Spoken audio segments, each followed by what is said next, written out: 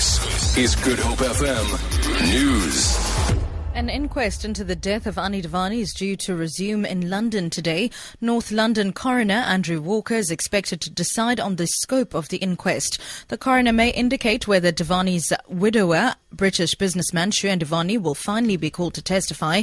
He was accused of masterminding Annie's murder on their honeymoon in Cape Town in 2010. Dewani has so far managed to escape testifying in either South Africa or the UK. At his trial in Cape Town last October, Judge Jeanette Traverso dropped the charges against him because she felt the state's case was too weak. Defence Minister Nosiviwe Mapisa-Nqakula says government is in the process of buying a new aircraft for the President, his deputy and cabinet ministers.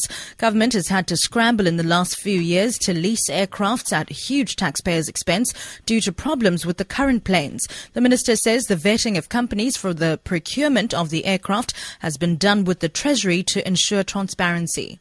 We are buying aircrafts. We are buying a VVIP aircraft. There is a vetting process.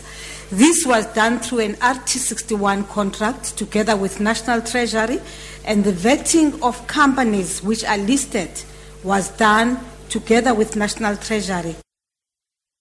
Two Western Cape ministers, Health and Social Development, will be observing World Fetal Alcohol Syndrome Day in Khayelitsha to draw attention to the fact that women should not drink alcohol while pregnant. Alcohol consumed by the expectant mother enters the unborn baby's bloodstream and harms the fetus. Such damage is permanent and irreversible. The day is commemorated each year at 9:09 on the 9th day of the 9th month. South Africa has the highest incidence of fetal alcohol syndrome in the world. Spokesperson for the Provincial Health Ministry, Colleen Smart. FASD is fully preventable, but yet it continues to be a serious health issue in the Western Cape due to women continuing to consume alcohol during pregnancy. And this is why Minister Fitz and Minister Nomafentsha will be out in Khayelitsha. They'll be joined by residents at the local MOU, where they'll be addressing pregnant mothers.